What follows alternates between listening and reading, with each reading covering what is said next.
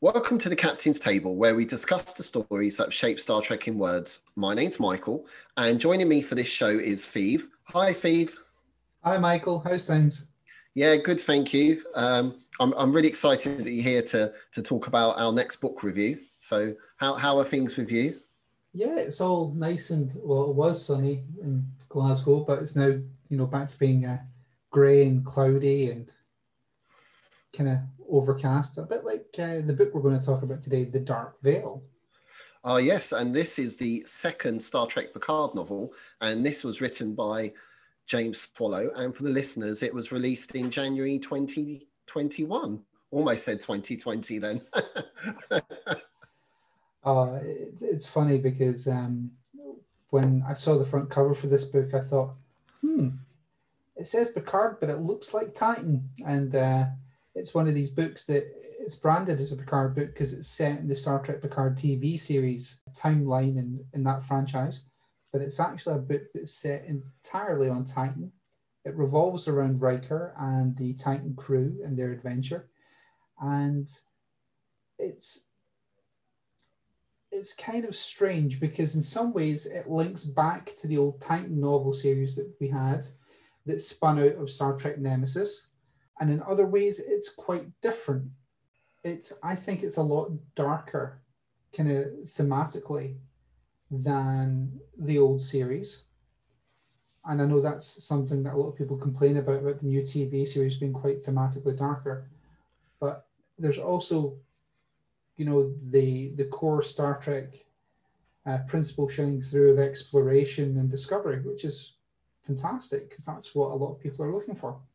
No, I agree. And I remember the Titan series and I really enjoyed those. And of course, James Swallow wrote quite a few of those. And recently, Roz and I were lucky enough to talk to James about this book.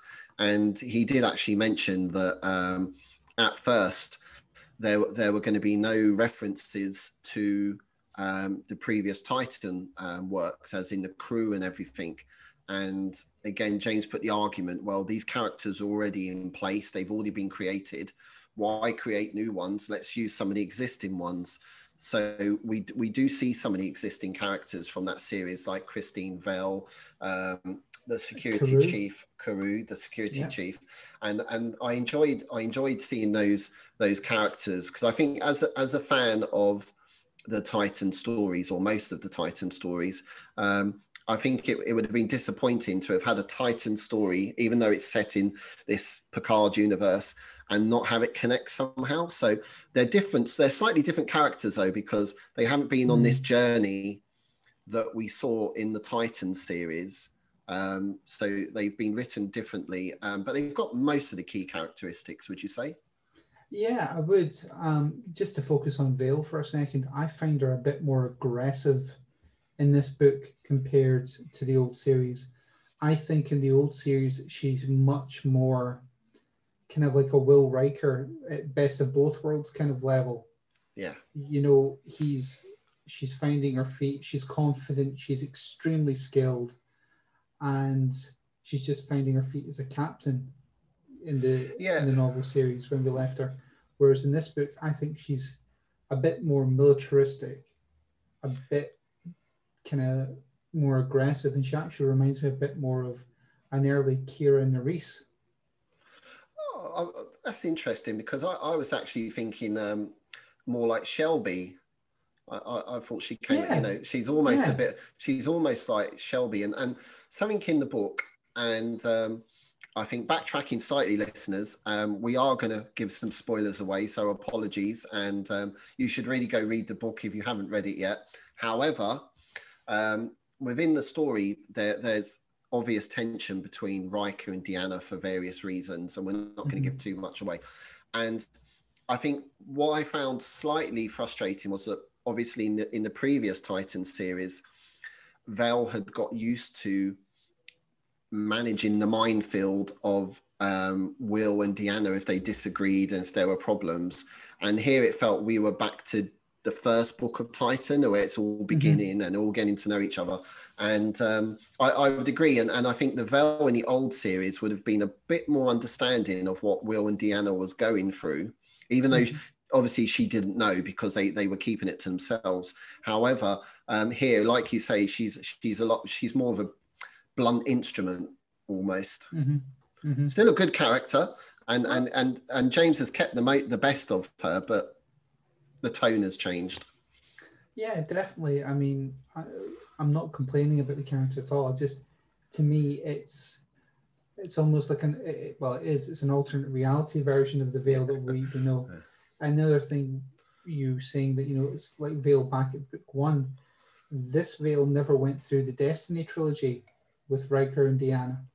Yeah, that's and right. There was a lot of personal growth between the 3 characters during that trilogy because of what happens to Deanna and what, Will goes through because he can't be there for Deanna. Is it Deanna or Diana? It's Deanna. Deanna. Yeah. The princess was Diana. It's Deanna. But yeah, and I think that's something that, you, me and Roz should really go back to and look at the Titan series, because it's definitely one of the more successful spin-off series that we've seen. Yeah, there were some really good stories there. Although, very quickly, I'll say that there's one Titan story, and I'm not going to give anything else away. The listeners can figure out which one it is, but I've tried reading that 3, possibly 4 times, and I always get to the same point, and I just can't go on. I don't know what it is, but I can read every other book afterwards, but this one I just can't get into it. It's a weird one. But back to the Dark Veil, we mentioned Riker and Troy, and I have to say I really did enjoy their characters in this story, because not only are they dealing with the aftermath of the Mars attack and the Federation decision not to see the Romulans, not to help the Romulans, sorry. They're also dealing with being parents now. Yeah, and they've got the first of their children, Thaddeus. Thaddeus, not Tasha. No, exactly. Again, a change from Destiny and the Titan series. Mm-hmm.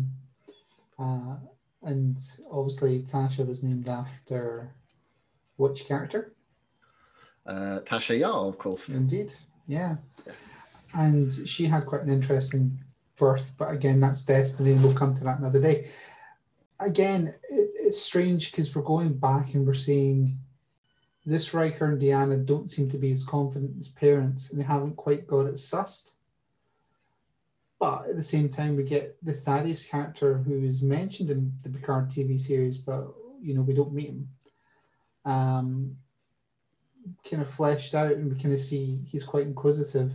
And in some ways, I thought he was a little bit too much like Wesley Crusher. Yeah, you can see that. I think the problem with kids in any sort of TV show, and I'm not anti-kids, by the way, listeners, I think is the fact that there's such a plot point of getting into trouble and then they have to get out of trouble, and it's just like a very good B plot, isn't it? And I think we see that here, and I think the problem with TNG was it was too quick to, certainly first couple of years, I'll let Wesley solve the problem, like Spock used to solve everything very much in TOS.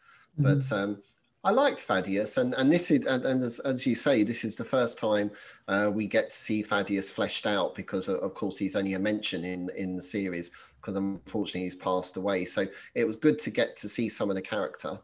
It was, and he's quite mischievous, and he's quite headstrong. Yeah. I can see a lot of his parents in him, which is interesting. Yeah, because as you say, he's headstrong and mischievous. Like, I think he gets that from Will. But then when he's talking to his friends and he's convincing them to come along, it's almost like he's using the tact that Deanna would have. So he's using both, and that was quite good to see. It was nice seeing more of the character. Did it take something away? Was there too much Thaddeus? I don't know. For me, there was. And again, I'm also not anti-kid at all. I have one. I'm going to have another one. Hopefully, touch wood. For me, it was a little bit too much Thaddeus. And you know, the plot does, one of the plots kind of does hang on him quite a bit. And Troy is more of a secondary character inside Thaddeus's B plot. Yeah, I that think. makes sense. So for me, if I knew Thaddeus was going to be as big a character and have as much of a plot line in this book as he did, I'm not 100% sure I'd have read the book. That makes sense. And it's nothing against the book, it's nothing against James Swallow, but for me, I don't look for that. It's not my kind of story. Listening to, you know, a preteen run around and get into mischief and things like that. I'm not the target demographic for a CW TV show. No, not me. No, you. Unfortunately, that's where all the superhero shows are these days. Well, yeah, that's a shame. But yeah, it's not quite my thing. I'd have much preferred if they focused more on the Riker plot. Yeah. And if they kind of focused more on, you know, a different B plot, maybe this was like a quieter C plot. Yeah. Maybe he could have been affected by something, and that's how we get into his later stages of his plot. Just to give like a small hint, something Thaddeus gets in a little bit of trouble. He picks up a little kind of knock, shall we say, but he's fine by the end of the book. I must admit, when he had the knock, I was thinking, is this leading into, because as we all know from the series, is this the beginning of the end, so to speak? Is where he gets diagnosed with, which will eventually lead to his illness? And I was thinking that, and again, James said he didn't. excuse me. James said he didn't want to go that way for this book. So I was pleased with that, because I think if they'd done that, they would have been cramming too much into the story. Yeah, but at the same time, that kind of makes me a wee bit nervous, because I do not want a book where Thaddeus, you know, gets whatever eventually catches up with him. I doesn't interest me at all, having to read a book or listen to a book that involves the death or the pending death of a child. No, I agree. I think they won't. I think this will be left to our imaginations, however that comes across. But the other thing I don't want them to do is, I don't want them to use this as a constant thing we can kind of tease and dangle. Yeah. It's like, you've done it once, away with it. He can be in school next time. I don't need more Thaddeus. It's such a prominent character. I much preferred the way they used Tasha and Renee in the old novel series, where they were mentioned and they were bit part characters that interacted with their fathers and their mothers, but they didn't have a full plot wrapped around them. Oh, that makes sense. That does make sense. And it'd be interesting because, you know, the door's certainly left open here for another Titan story. And we'd have to see, you know, what happens there. But I think going back to what you said a little while ago about the parenting, and obviously here the Rikers aren't as confident as they are as parents. Perhaps in some ways they were making it more realistic, possibly. You know, I'm not a parent, so, you know, I can't really say on this. You certainly are. And it could be that perhaps they're making it more real. They made it more realistic that they are they are struggling to juggle. And we do see that really well written here. Certainly for Riker, he's struggling his command with being a parent, because Riker's in a difficult situation, which we'll get to in a moment.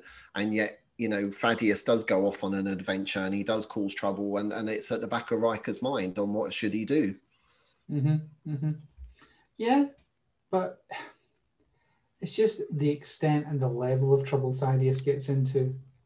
I mean, realistically, if I'm Will Riker at the end of this storyline, I'm strongly considering saying, can I be a captain and have a child who's this troublesome and adventurous in a good way?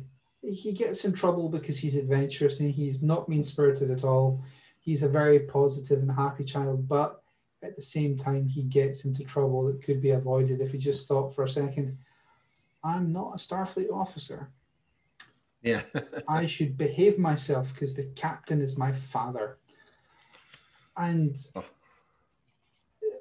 it'd be different if Thaddeus was getting into trouble on the Enterprise, I feel, because you've got such a big support mechanism there. But on the Titan, it's a smaller ship, smaller crew. There's not the big, huge support mechanism there. You don't have Data and Worf and Geordi and Crusher and Picard as well. The engineer gets kind of fleshed out a little bit in this book. I can't remember her name. And you've got Carew and Vale. There's not as much of I feel, a support mechanism. So for me, after a book like this, if I'm Will Riker, and considering what happens to the Titan through this book, I'd strongly be considering, should I have a family out in space? Because he has a close call here as a parent. Yeah. On more than one occasion, he could have lost his family here. And when it's such a prominent storyline, with Thaddeus having the B plot, you could argue the A plot for some of the book. If I'm Will Riker, I'd strongly be considering saying, maybe this is not for me anymore.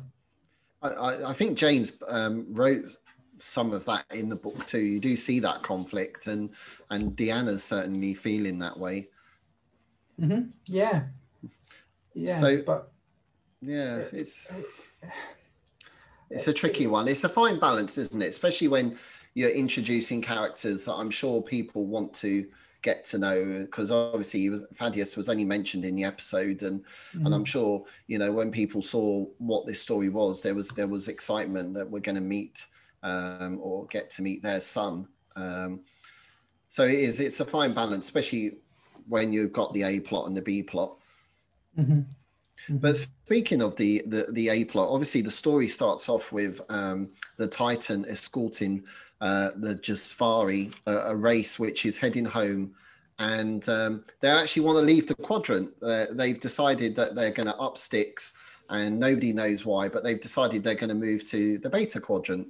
Mm-hmm. And the Titan are escorting them and taking their advisors home, and then they get into trouble, and to save them from this disaster, they have to get the help of the Romulans as well, and that's when everything starts within the story.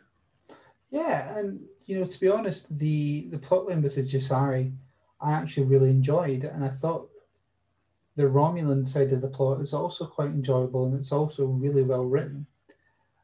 The kind of the inner politics of both the Jasari and the Romulans were both very intriguing, because the Jasari are a very secretive race, which is interesting when you consider that there's a member of the Jasari that's on the Titan as a lieutenant.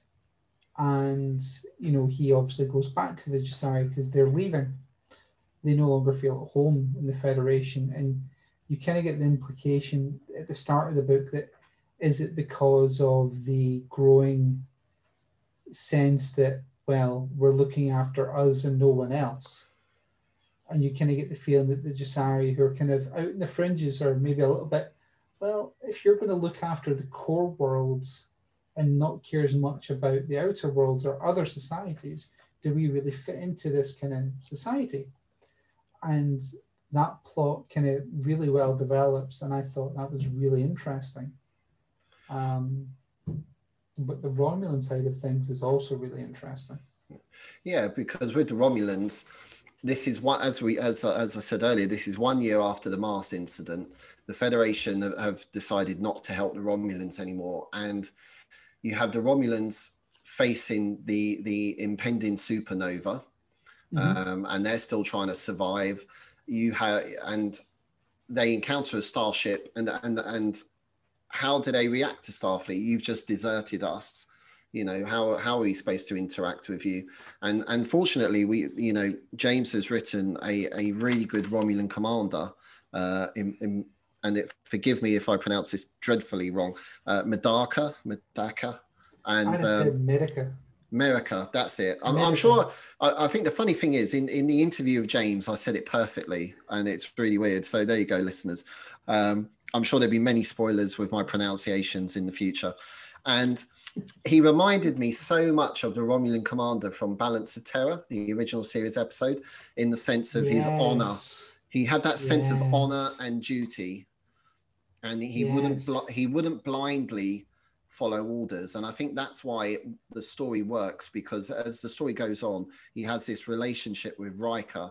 They're equals. They're both starship commanders, and they both respect each other. Mm-hmm. Mm-hmm. I actually really enjoyed the interactions between Medaka and Riker, and there's a scene in the book where the two of them come face to face and they have a conversation, and there's a lot of honesty even through the cloak and the dagger of it.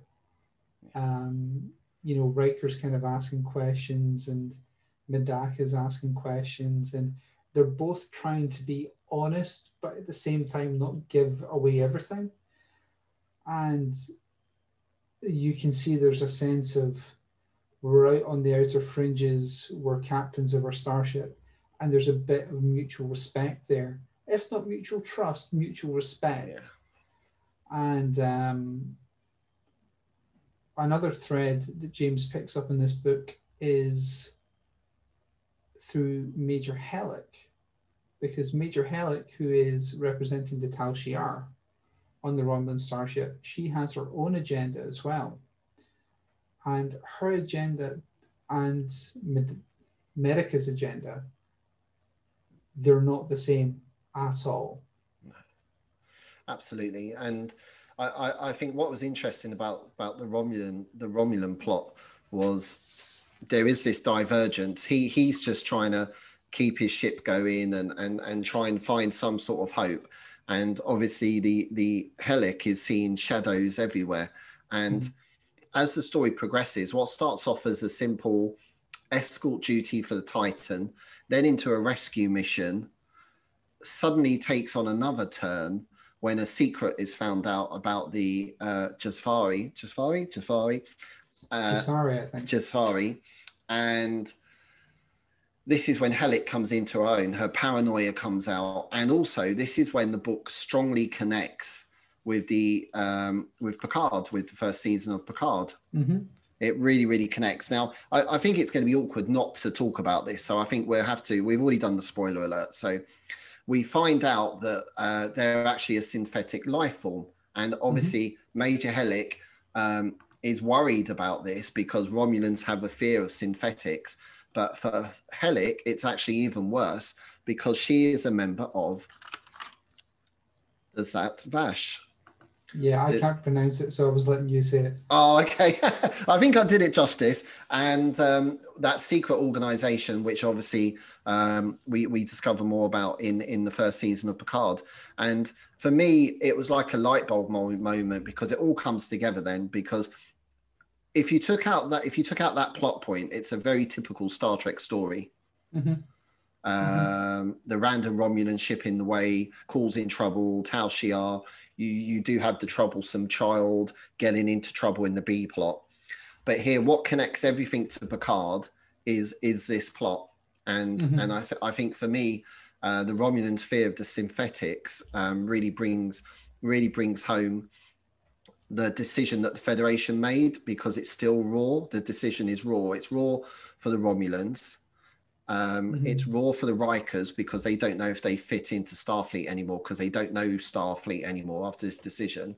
And also we have Major Hellick causing all sorts of trouble because she wants to destroy the Jafari now because they're synthetic. Yeah, and I mean, I wasn't sure where the book was going until you had what are they called again? The Jafari? No, the Zat Vash. Yeah. Zat Vash. I didn't know where it was going until they kind of did that bit of a reveal, and I thought, yeah, it all made sense. I get you. And it's also interesting because the Rikers are yet again tied to the synthetic life form. See, kind of which again ties back to Thaddeus and his, final storyline that we don't know about yet, because he needed a positronic matrix to survive, and he didn't have one because of what happened. So, everything kind of ties together beautifully, and it all kind of works. So it was great. Yeah, I think, as we say, as individual plot points, you can think, oh, I'm not sure about this, I'm not sure about that. But when you read it as the whole, it really works. And in some ways, for me, the even the main plot felt secondary, because I felt James really just wanted to bring out the fear of the Romulans' anxiety, and as I said, about everyone trying to come to terms with the decisions the Federation has made.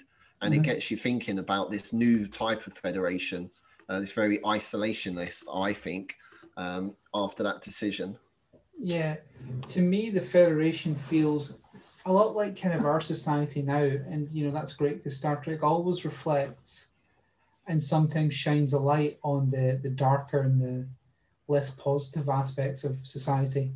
And I think what we're seeing here with the Picard era storylines is really a society that's starting to kind of isolate and become isolationist and not trust, the other neighbor, not trust your neighbors anymore. And, I think it's a shame, and I think it's sad that that's where we are as a world at the moment. And I think it's a shame that we're seeing that in Star Trek. But it's interesting because on the opposite side of that, just to jump to a different topic, Discovery is doing the opposite. They're taking the Federation and bringing it back out to society.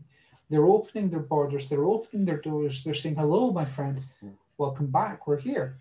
So we're actually seeing two different sides of the equation.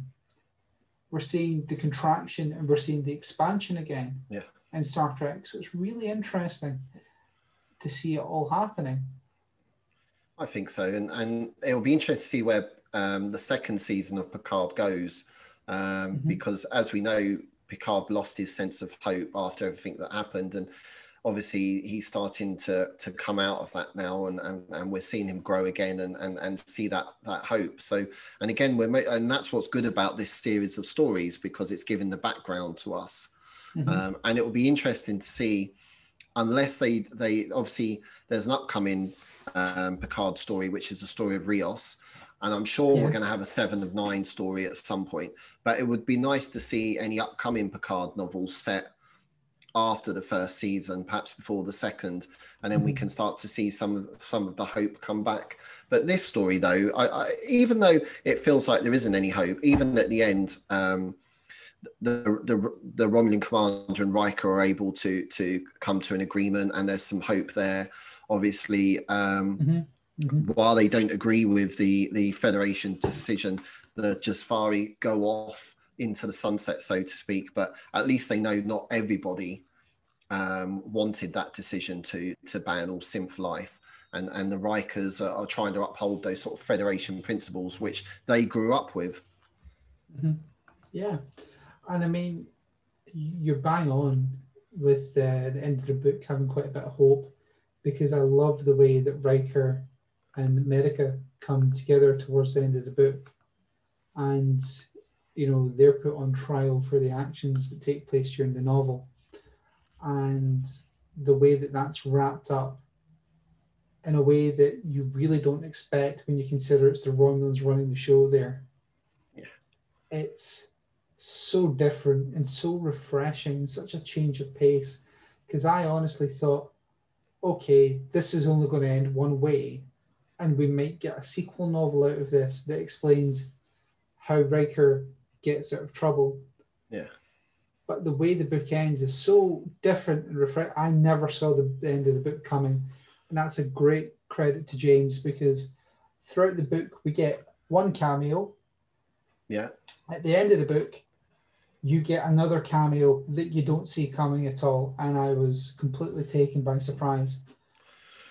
Do you know, I just realised, and Roz and I are going to kick ourselves, but when we were speaking to James, we never even mentioned the second cameo. You didn't?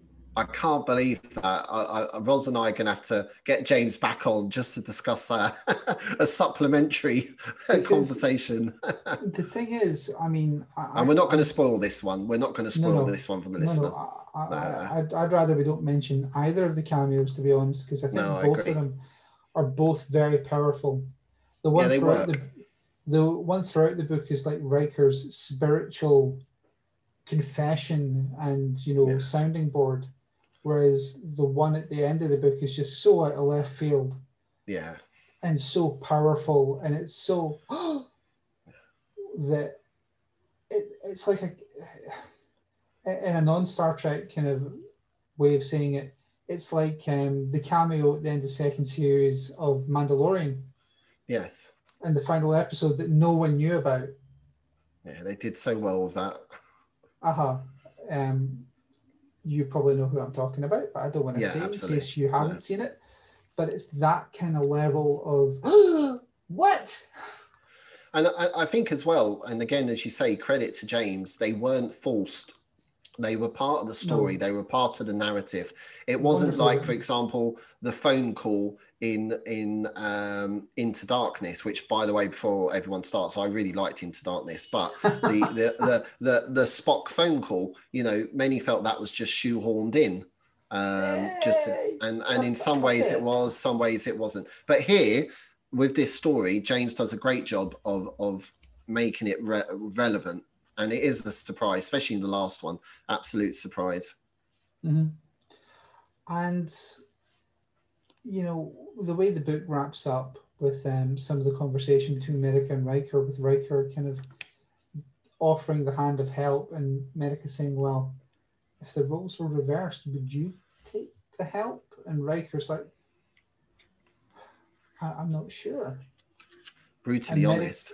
And Medica, who's such a proud Romulan, and he's not proud of where Romulus and the Romulan society has gone, but he's still proud of his motherland, and he's a Romulan patriot, but at the same time he's a Romulan patriot with an eye to the future and also an eye to the past, going, I know who you are, Will Riker.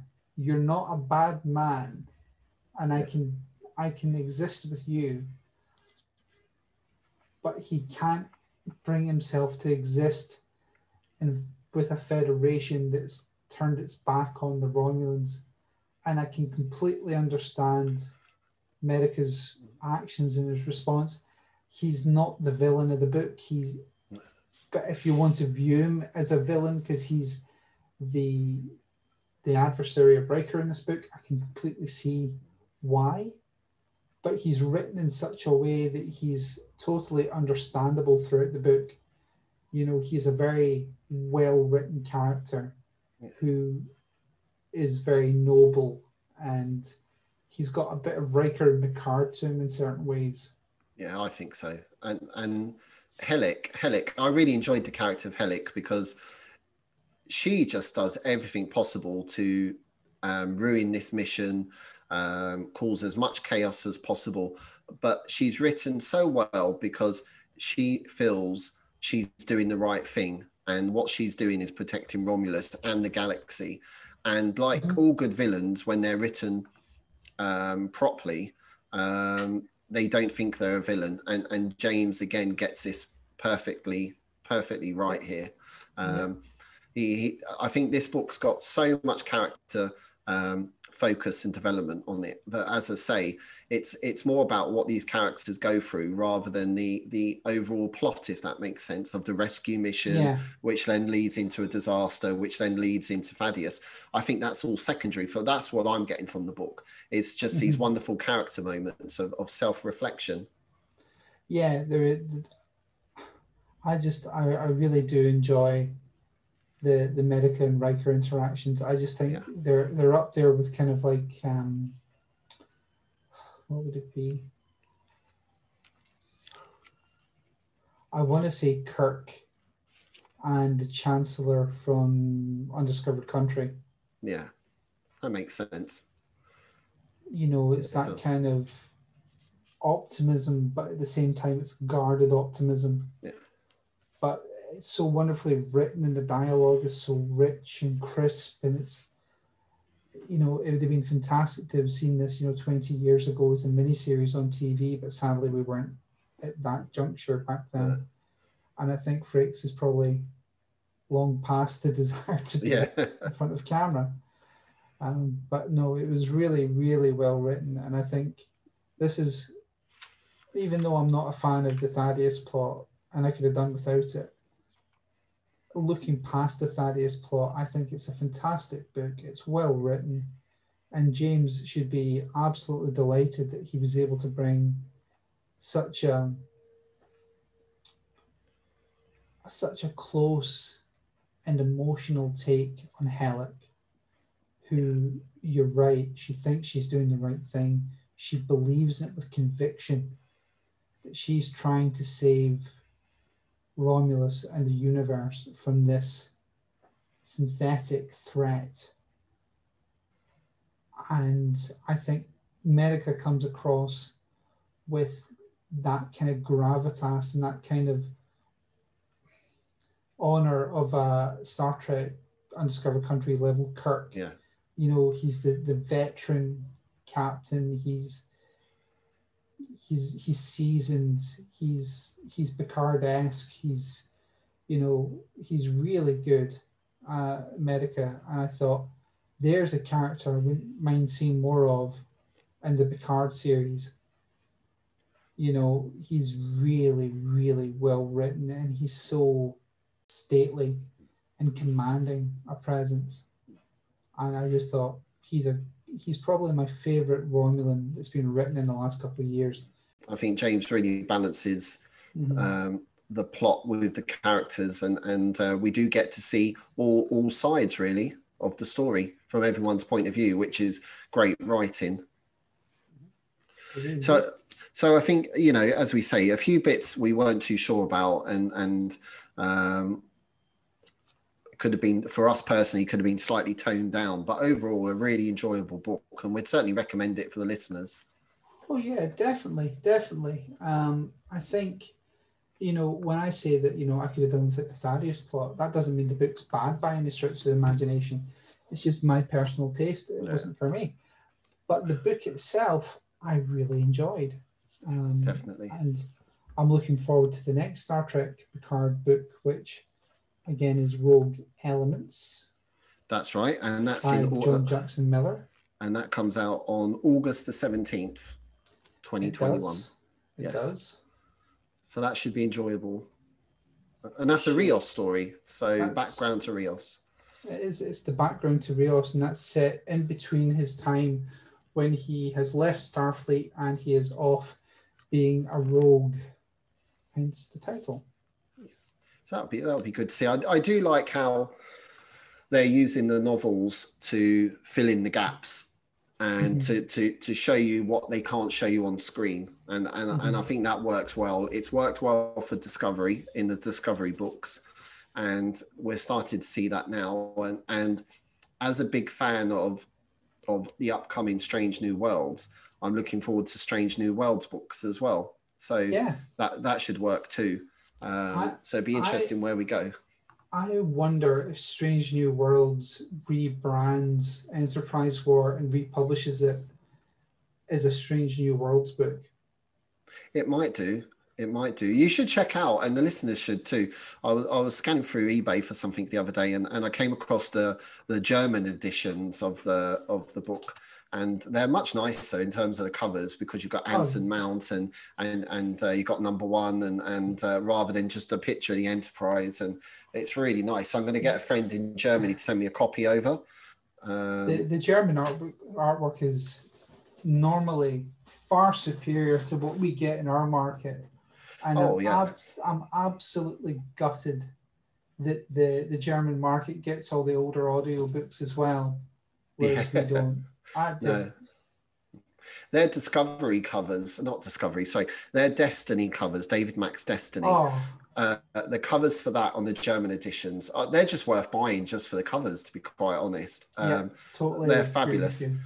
Absolutely. I've actually got somewhere, when I went to Germany for a convention a few years ago, they had a a Star Trek comic, and again, it was a different cover, and it was a German edition, and I bought that, and it was amazing. It's just very lucky, very lucky. You know what gets me? There was a German series called Star Trek Prometheus.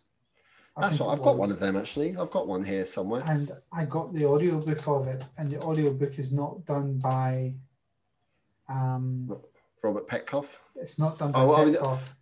Oh, it's not done by the same company, is it? I don't think. No, it's done by a different company. Yeah. And it's just not the same. And I'm gutted because I was like, ooh, maybe I can get into this. It's just like, nope, it's not Petkoff. They're on Spotify, actually. I'm sure of it. They're the only ones I know that are on Spotify. I think the German Star Trek books are on Spotify. For those listeners who can speak German and wish to go listen to them, they are actually out there. Lucky for some. For some. Before we wrap up, and you mentioned the audio. Now, I didn't listen to the audio for this one. I actually had the book delivered and read that for the review and the interview with James. How was the audio? I haven't listened to it yet. The audio was great. I loved it. I think it was one of those ones that it took me a wee while to get through, but to no fault of the book. And it's the usual class stuff. It's a great book. It's well read, and it's one of these ones that if you don't have the time to read a book, Robert Petkoff, who does most of the audio readings, the ones he doesn't tend to get done by January Lavoie, who's also fantastic, and Kirsten Beyer has also done the final Voyager book. Yeah.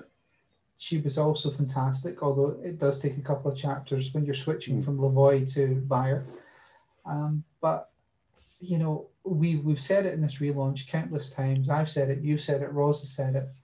The audio books are utterly fantastic and make Star Trek so much more accessible.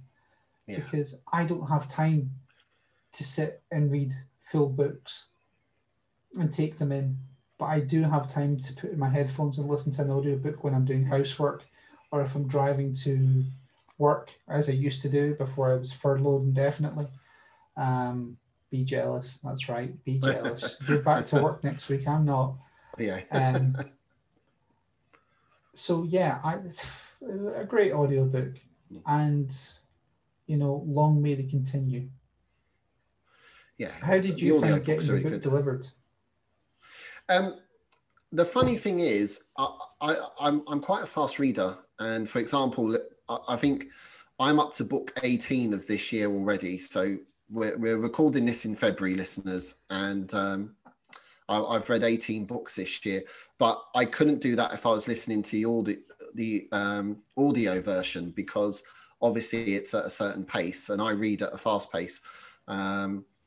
So it's a balance really, because obviously it's like 12 hours. And for me, most of my listening time is traveling to and from work. So you're saying about 2 hours.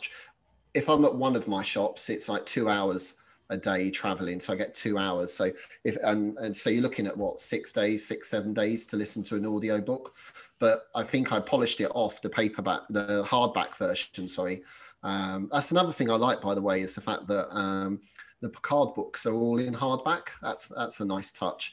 And I think I read it in 2.5 days. So it was good. Yeah, about 2.5 days. And again, as I say, that's only literally 2 buses to work, 2 buses home. So it was good to read. But I think what you said is it's made it accessible, because, like yourself, if there are people that are, you can go jogging, listen to a book, you can be doing your housework, listening to a book and things like that. And it just opens up so many doors. And unlike the 80s and 90s, these are unabridged. They used to massacre them. The other books, they used to massacre them and take big chunks out of the books, just so they could be 12 to 14 hours, and they get it in at 2.5 hours. Yeah, exactly. And then they're still trying to charge you 20 to 30 pounds on Audible or full credit. I'm like, no. Yeah. I think the only good thing about those books, and we're going on a tangent now, so apologies, listeners. The good thing about those books were that who narrated them. George Takei did some, Leonard Nimoy, Jimmy Doohan did narrated some, and you really had some good people narrate these stories, and I think that was the plus point. But I think the down point was that they were chopped to shreds. But the new ones coming out now are unabridged, 11, 12 hours long, and they are a good listen. I think which one? Greg Cox's book, Contest of Principles. That was a brilliant listening by Rob Petkoff. That was really good. I think I did that in about 2 days. Yeah, that's good. I was painting the house at that point, and I just put my headphones in and went for it. And that was a really good book. Yeah. And again, I know we touched on it in a previous show, but Contest of Principles was the sleeper book of 2020. That, you know, it was coming after the Voyager book. It was coming after so many great books throughout the year. Yeah. It was, I think, the third TOS book of the year. Yeah. And the artwork was only put out a bit later in the year, and you weren't sure what it was going to be like. And then it was just a fantastic novel. Yeah, I think it surprised us all. It was really, really good, and I'm not a big one of photo covers, to be honest. I like neither am I. I like artwork, and I like showing off the artwork, and so I was a bit surprised when I saw a photo cover. I thought that's very 80s, very 80s, 90s, and it was a complete surprise, and it was one of the best books of last year, I think. Yeah, I mean, when I saw it, my fear was, have they not bought into this book? Have the publishers not really bought into this book, and they're just giving Greg this book to kind of keep things ticking over? Because, you know, a photo cover is so much cheaper to make if you have the rights to the pictures than, you know, an artist-drawn book. And I thought, oh, is this going to be one of these books that they put out just for the sake of putting out a book near Christmas? And no. Fantastic book. Utterly book. Fantastic. It's the kind of book that if I saw Greg Cox at a convention and the book was sitting there and it was £20 for the book before it's even autographed, I'd pay the £20. It's a fantastic book. Yeah, absolutely. I would do the same. And again, you know, this is our first Star Trek book released this year with the Dark Veil, and already we're good to go, and we've got some great books coming out over the year. But for this book, absolutely brilliant. Yeah, and I mean, the next book's not out for a while. We were talking before I hit record. It's in May. It's May. It's Una McCormick with Wonderlands, which is a discovery novel. Which should be good. And then again, the next one after that is Christopher L. Bennett with Living Memory. Which is a TOS. But I like Chris Bennett's books because they're set between the first and second, after the motion picture, and some of them before Wrath of Khan, unless this is after in like the sort of second 5-year mission. So which is good. I'm looking at it, and it's no, this is set before Wrath of Khan. Yeah, so it's in the second 5-year mission. Chekhov is on the Reliant, so yeah, second 5-year. Yeah. So, you know. Oh, no, because I think Kirk's a commandant, if I remember the blurb. So actually, this is after the second 5-year mission. Because I think I think on the blurb it says Kirk is a commandant. He's the commandant of Starfleet. Yeah, so that must be after the second 5-year mission. Spock is captain of the Enterprise, and Chekhov's on Reliant. Wow, lots to look forward to then. Well, Steve, we've certainly gone on a bit of a tangent here. We started off with the Dark Veil, and we're talking about all the exciting books that are coming out the rest of the year. But for the Dark Veil, we definitely recommend it, and let's see where it stands by the end of the year. Yeah, I mean, you know, one of my favorite books from last year was the Christopher L. Bennett book that came out, I think, in January, which for me was a sleeper book. Higher Ground. Yes, I think it was. Yeah, and I wasn't overly, you know, hyped for it or keen on it, but then I read it and I thought, wow, this is awesome. Why didn't we get this? Is like a movie in between the motion picture and Wrath of Khan. This would have been fantastic. And obviously it wouldn't have really worked with the special effects of the 70s, but now it would be awesome. Put it in the Pike timeline, not the Pike, the Kelvinverse timeline. So yeah, I'm really looking forward to the later book. No, I'm looking forward to the rest of the year. And for the listeners, just to let you know, go check out our James Swallow interview about the Dark Veil. Find us on the website where we'll have all the details about the upcoming books for the rest of the year. And we've got a lot planned in terms of these new books, in terms of interviews, reviews, and also we'll have a special behind the scenes, behind our opinions of the upcoming Coda trilogy, which we're all very excited about. And we haven't mentioned that today. But as always, listeners, thanks for listening. And don't forget to turn the page for our next adventure. Bye.